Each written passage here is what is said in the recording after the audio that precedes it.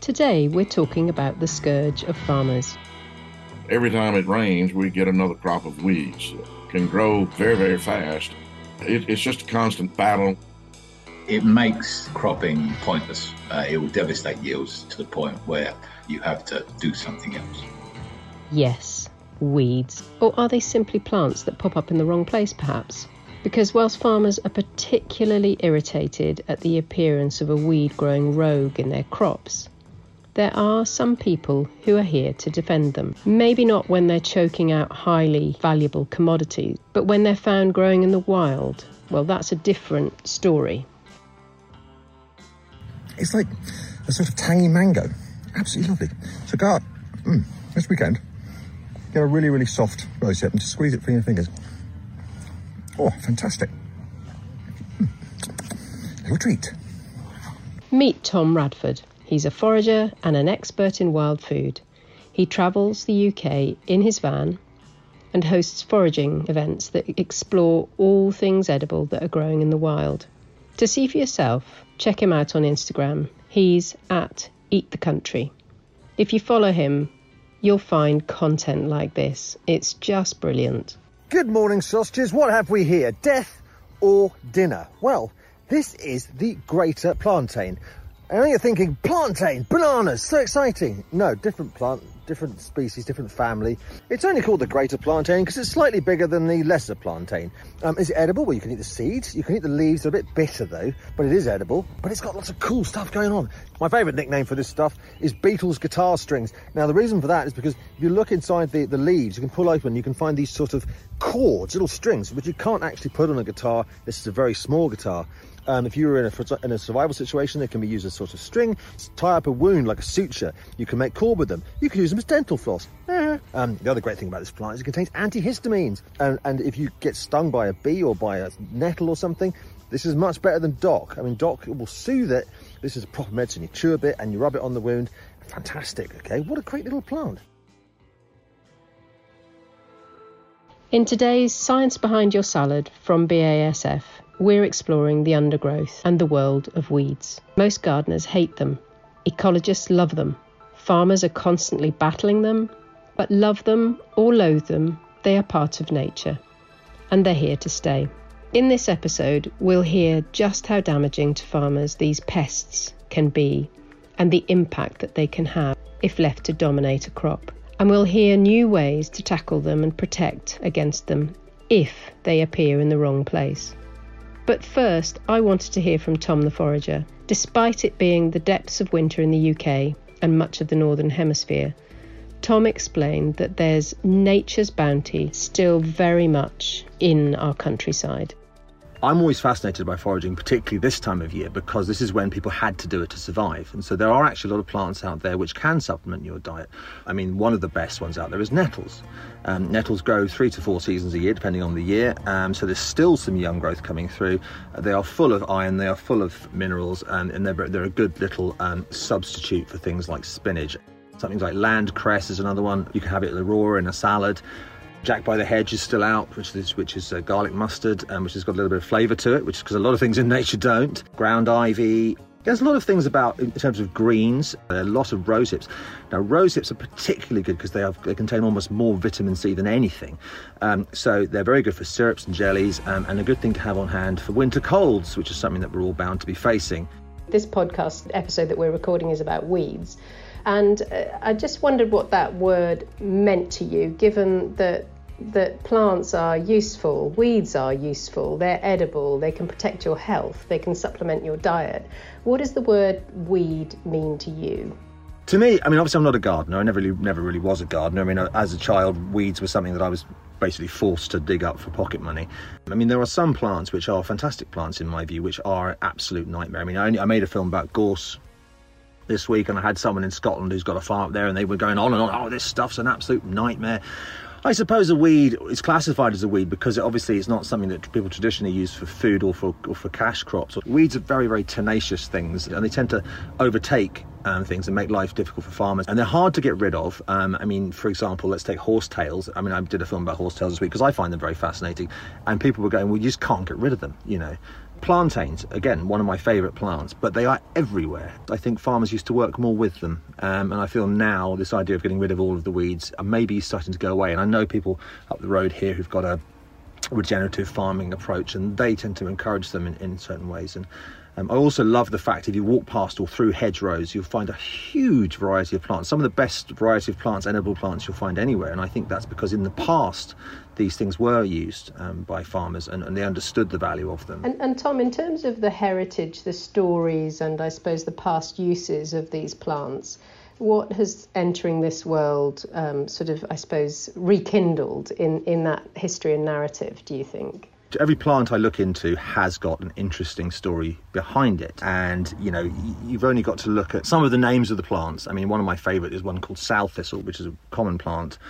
You'll find, or you come it through pavements and stuff. And I was curious as to why it was called sow thistle, and apparently someone bright spark decided that the white juice in this plant was good for encouraging lactation in pigs. I don't know how they found that out or what the circumstances were, but it just makes me laugh. And so then I convey this information to my audience. And that makes them laugh too, and so hopefully that, you know, a spoonful of sugar helps the medicine go down, you see.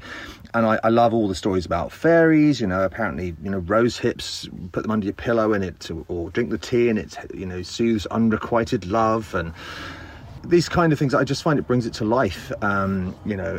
Clovers apparently help you see fairies. I mean, and nettles, apparently, this is quite fun actually. There used to be something called flying venom, which is when you felt ill for no reason at all. They thought there was venom flying through the sky, called elves firing arrows. And apparently nettles could protect you from flying venom. So I think that they were just trying to look for solutions, and they were associating it with their gods and things like that. And I think that for me, if you're trying to get someone interested in a subject, this kind of information brings it to life so much more. And to me, it's my favourite part of it. I mean, obviously I love the edibility, I love the medicinal properties, but I also just find the stories, you know, I'd rather just walk around and talk about that, frankly. I wondered if you were going to say that. I was going to ask you what are your favourites and why, but I was also going to ask, you know, is the story part of that? But what are your favourite plants? When they come into season, what do you think, wow, I'm really pleased that's around now? Well, it's not always ones that you'd expect. I mean, obviously I think that arguably the greatest thing anyone can forage is a blackberry. Just a great, you know, and there's 400 different varieties of blackberry in this country, and that's why sometimes they taste different, but I think they're wonderful. But I love sweet woodruff. Looks very similar to goosegrass, but if you dry it, it smells and tastes like vanilla very strongly. Pineapple weed is another favourite, which is a type of wild chamomile, and it smells and tastes like pineapple. Alexander seeds, very, very strong celery taste, marvellous in Bloody Mary. Dandelions, remarkable that dandelion roots can be made into a coffee substitute. I love mugwort. I think mugwort might be my favourite plant. It's associated with a substance called thujone, which is reputed to give you lucid dreams. Which I haven't. I mean, I have pretty strange dreams anyway in a van, I can tell you. But I always find it very soothing at bedtime. So a cup of mugwort tea with some honey is lovely. And of course, its brother plant is wormwood, which is the one that's associated with absinthe, which only has. I mean, it is just as harmless as mugwort, but lovely flavours. So those are the ones I find really interesting. Rose hips right now. If you pull a rose hip up now, which is soft, people get all funny about the hairs, and you squeeze it, it's like eating mango jam. It's absolutely delicious. So again, lots of hidden things, and I could go on all day, but those are some of my favourites. How closely are some of those wild species related to the kind of things that we might buy in the supermarket? So for example, rocket, as one example, which I know is quite related to wild origins. One of my favourites is sea beet, which is obviously grows by the sea, and it is the original grandfather of beetroot. Now, I hate beetroot with a deep passion, but sea beet is better than spinach. It tastes better than spinach. Another one is miner's lettuce, which also tastes better than spinach and cooks up better than spinach. Obviously, we have things like wild barley, but there's not really enough grain on one of those to be of much use to you. Queen Anne's lace, which is a beautiful plant. It looks a bit like yarrow. It's got a flat top. It's actually a wild carrot. Pull the root out, it's got a wild carrot on the end of it. And I'm not sure whether burdock has a modern derivative in agriculture, but that also has a fantastic root on it, like a huge parsnip-sized thing. Trouble is, you'd need a flipping JCB to get it out, but it is a good source of carbohydrates and stuff as well. I mean, dandelion leaves are a wonderful one. They're very good for a salad, or you can just cook them up, and they're plentiful all the year round. And are there any species that you find out in the hedgerows that you think, oh, that would be great to be able to cultivate that and sell it via a supermarket? I think mugwort's certainly one of them. That would be wonderful. I've never understood why wild garlic is not mass produced. I mean, I suppose bulb garlic has got a better, it's different flavour, but I think wild garlic has a wonderful flavour, and it would be a great thing. Just, I mean, it's not a difficult thing to grow. But there's an interesting plant called woodavens, which is absolutely everywhere. Once you realise what it is, oh my God, the stuff's everywhere. And the roots taste like clove. In the same way as a clove, they could be used for a toothache. You see, simple sorts of things. But, you know, if you're out and about, I always think, you know, if you were thinking like someone 200-300 years ago, you say, well, that's the larder, that's the workshop, and that's the apothecary, you know. And so you have to sort of think, you know, and there all those things are all laid out for you. And often I say you'll find these things by farms, because I think that they sometimes planted them so they had them to hand. Whilst Tom enjoys the flavours and delights of some of the wild plants growing in nature's larder, our next wild species could be described as the nasty stuff found hanging around in the back of the medicine cabinet. The slender meadow foxtail, twitchgrass, black twitch, or as it is commonly known in the UK, blackgrass. Blackgrass is a weed that is one of the biggest challenges to profitable arable farming in the main wheat growing areas of the UK. It produces a large amount of seed which is shed before the crop is cut. It has developed resistance to a wide range of herbicides and grows in high densities, competing with crops and reducing wheat and barley yields if it isn't controlled. Guy Smith is an arable farmer in a blackgrass hotspot in the south-east of England. His battles with blackgrass have been ongoing for decades. The most pernicious weed on my farm, a weed that is increasingly difficult to control, and, you know, in a sentence, it feels like a sentence. You are continually labouring against it, and it is increasingly dictating what I can and can't grow on the farm. It is quite peculiar to heady land in eastern England. There is a bit of it in France. It has proven increasingly clever at becoming resistant to chemical control. So you will spray a certain active ingredient on it 1 year, and within 5 years it has managed to internally breed its own resistance, and that is a problem. This other problem is it germinates 12 months of the year, more or less. But the problem for a farmer in our part of the world is that we autumn sow our farm, and it likes emerging in the autumn. One blackgrass head will have thousands of seeds if you allow it to shed. The other key thing agronomically about blackgrass is it sheds its seeds just before you harvest your crop. So its timing in terms of its self-preservation is brilliant. And so one blackgrass plant will then shed 1,000 seeds, and you need to do the maths. Exponentially, it will take over, and it will swamp your crop and leave you with more or less nothing economical anyway. We are trying to use different chemicals in sequence, but this is increasingly expensive, and I think it is a bit of a failing strategy. There are other things like you can do, like you can delay your drilling, so you ask the blackgrass to germinate before you sow your crop, and then you put chemicals such as glyphosate on to give you a stale seedbed, or you can spring crop. And wait for the spring, so you allow your blackgrass to germinate through the winter to give you a clean start. But those strategies are also vulnerable to failure because late drilling can be caught up by the weather, which is the problem we've had this year in the UK with a very wet autumn. And spring cropping is also very vulnerable to spring droughts. So in many ways, you're damned if you do and you're damned if you don't. So in the last sort of 10, 15 years, I think the pattern is that a new herbicide will come along and it will appear to be effective in the first couple of years, and then it loses its effectiveness. Chemically, we are not being able to control this weed. Now, it may be, along the combination of changing drilling patterns, of spring cropping, of using more break crops or using grass breaks, and the chemical armory, you will get the control you need, but you need to bring in these other factors to allow the herbicides to really be effective. It is a challenge to farmers, I think, to find alternative strategies, and it may be going back to simple fallowing or grass breaks or bringing back livestock onto your farm. I think that's probably the future. We are continuing to grow wheat with some success, but I'm just conscious that if you don't have a long-term strategy, it's pretty short-term what you're achieving.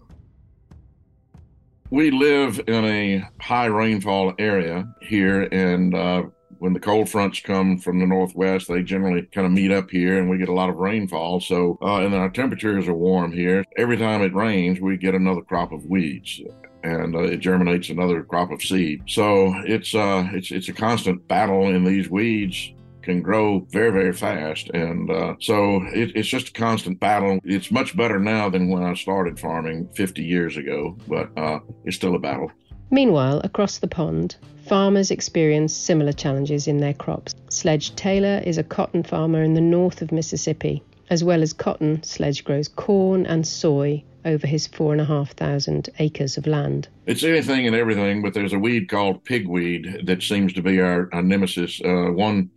One pigweed can make 100,000 seed, and so they're pretty prolific. But this is something I don't think people really realize how much of a problem weeds are.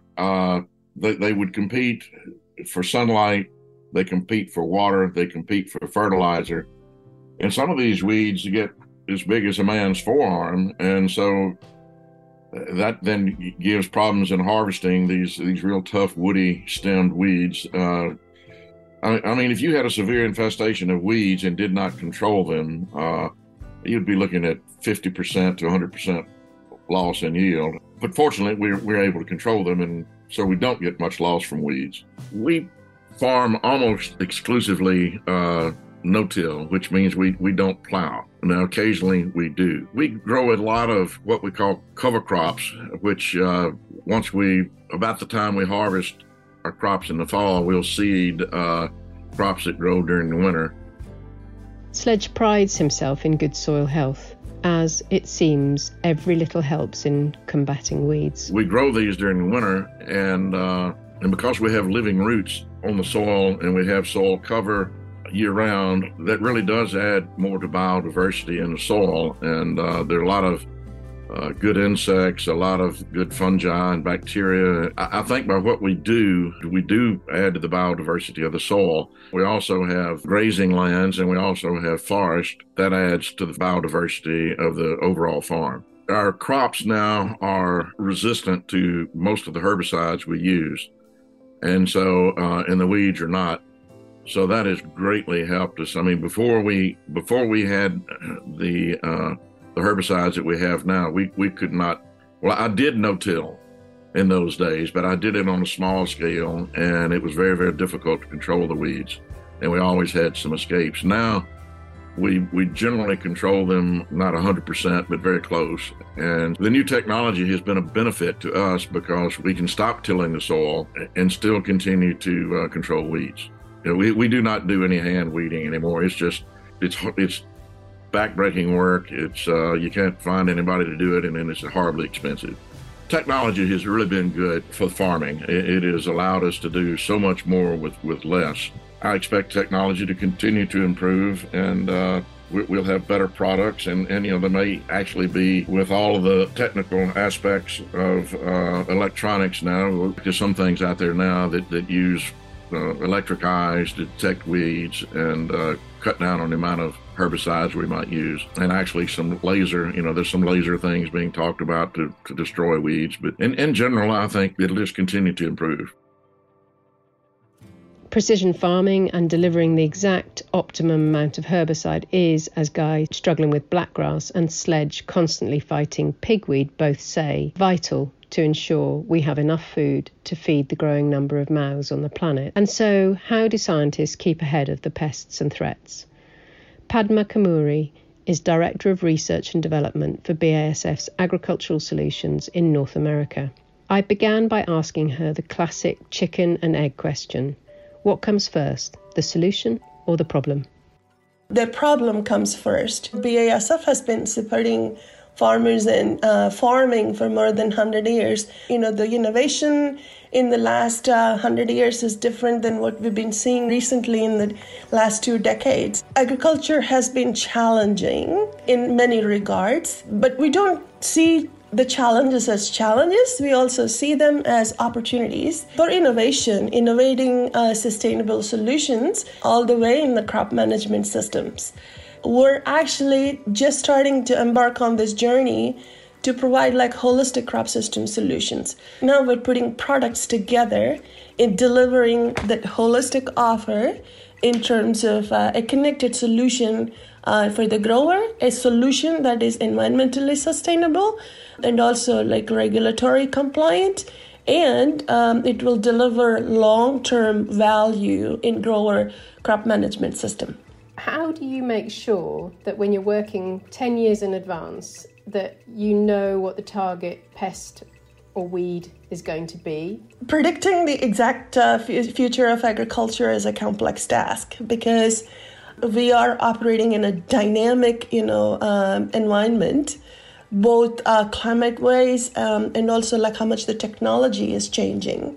And also the challenges that the growers are facing are increasing.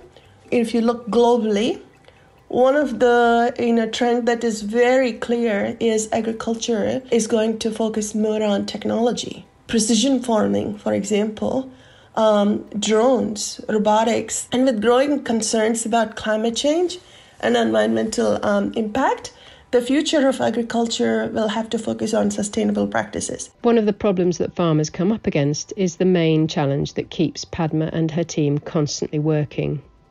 Crops become resistant over time to the treatments used to control them. That's why we're focusing on the crop system model, helping the growers to overcome their resistance in crop rotations, including, the cultural practices and cropping and planting cover crops, for example.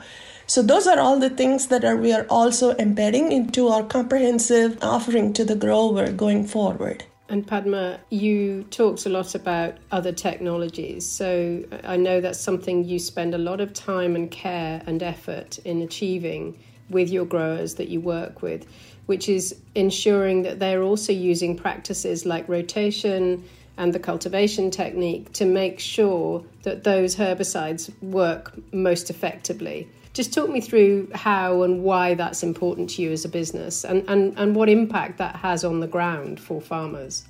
Whatever we have to deliver to the grower has to be performing for a long time. We invest a lot of time in making sure that we are offering that product, right? So for that, we need to understand what is the biology of both the crop and also the weed species that we are talking about. So extensive research goes into that. And that really helps in the mode of action is BASF is in a unique position to have multiple modes of actions. But the selective herbicides are designed to exploit the difference between the target weed and then the desired plant. We target the weeds so that grower can effectively apply whatever fits into their program. The formulation is important because the use pattern depends on the type of formulation that we're bringing into the market. A lot of research goes into that area just to control the release, absorption, translocation within the plant, and also estimating the how quickly after you apply the chemistry is degrading. This requires a lot of research, and that's where my team comes into play. The application timing is also important, right? So the growers need to know exactly the selective herbicide, especially they require precise timing during the application. And plants vary in terms of their response. And there's genetics that play a big role. One variety responds differently to another variety.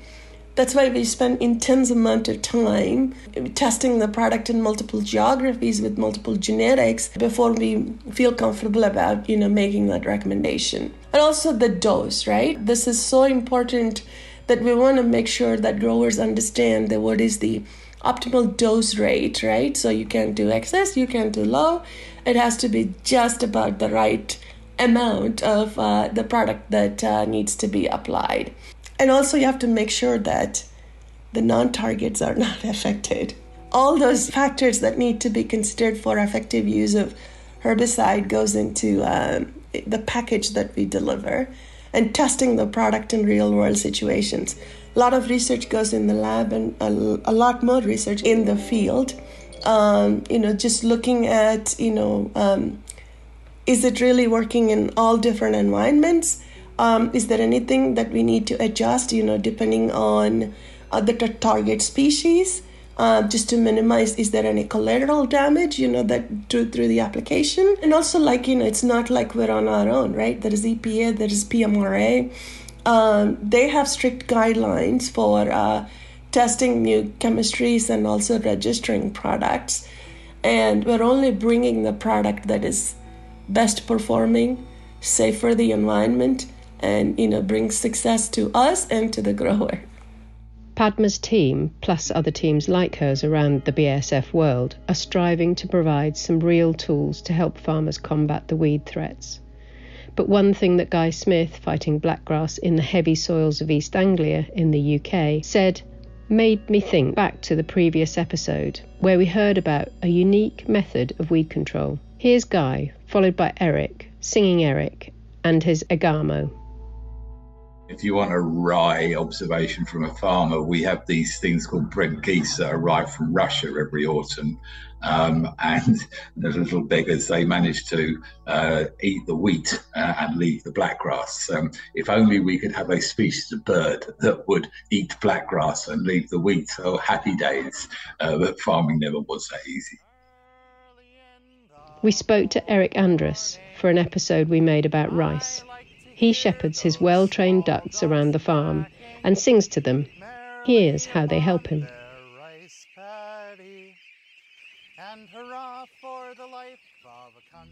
So we have figured out how to manage weeds using a type of integrated multi-species farming that is known in Japan as Agamo, or duck rice farming.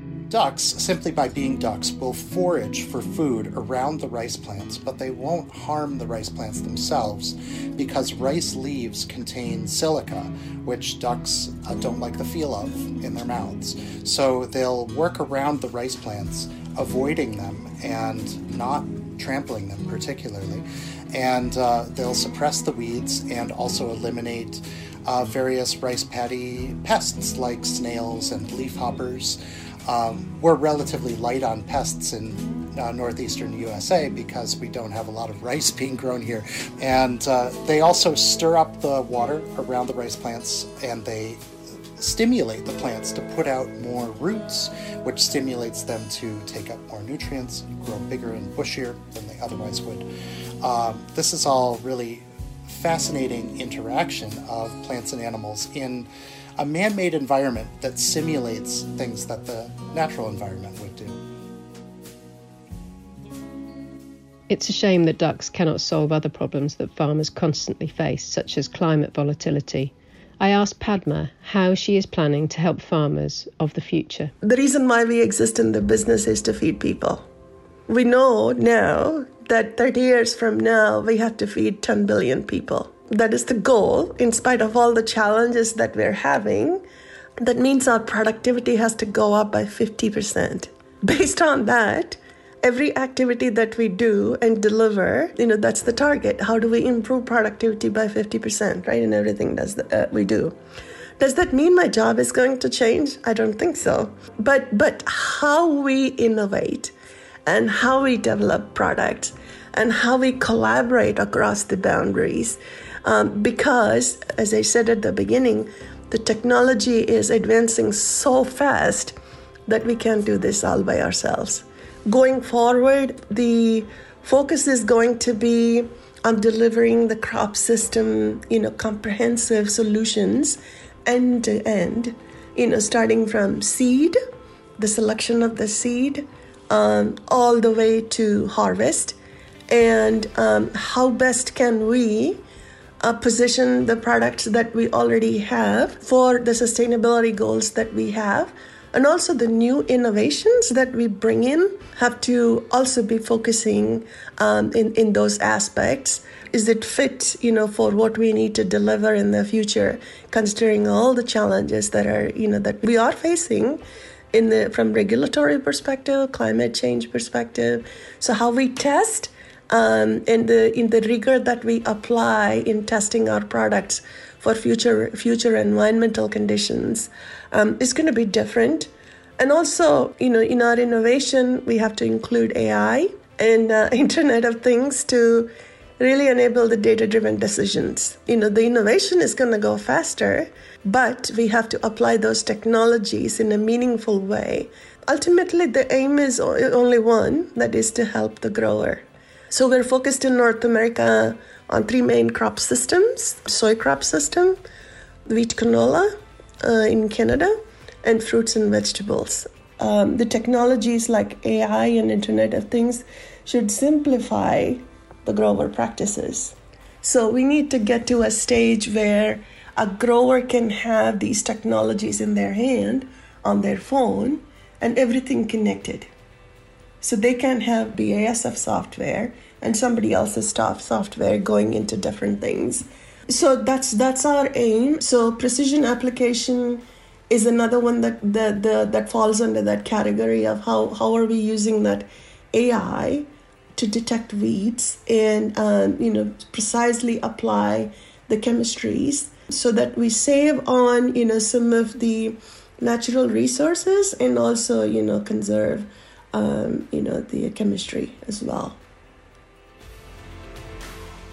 A mix of solutions is essential for tackling those plants that are hampering farmers from growing their crops. And whilst Tom Radford would have us eat some more of those plants, not all of them are edible. So from herbicides to ducks, the farmer's arsenal is ever-changing to keep up with the changes in the climate. Thank you for listening to The Science Behind Your Salad with me, Jane Craigie, brought to you by BASF. It would seem odd not to end on a seasonal note, and so one weed that will be putting in an appearance at many festive events in the coming weeks is mistletoe. So whilst you're puckering up to kiss someone beneath the mistletoe, remember that it's a parasite and a weed. Happy Christmas.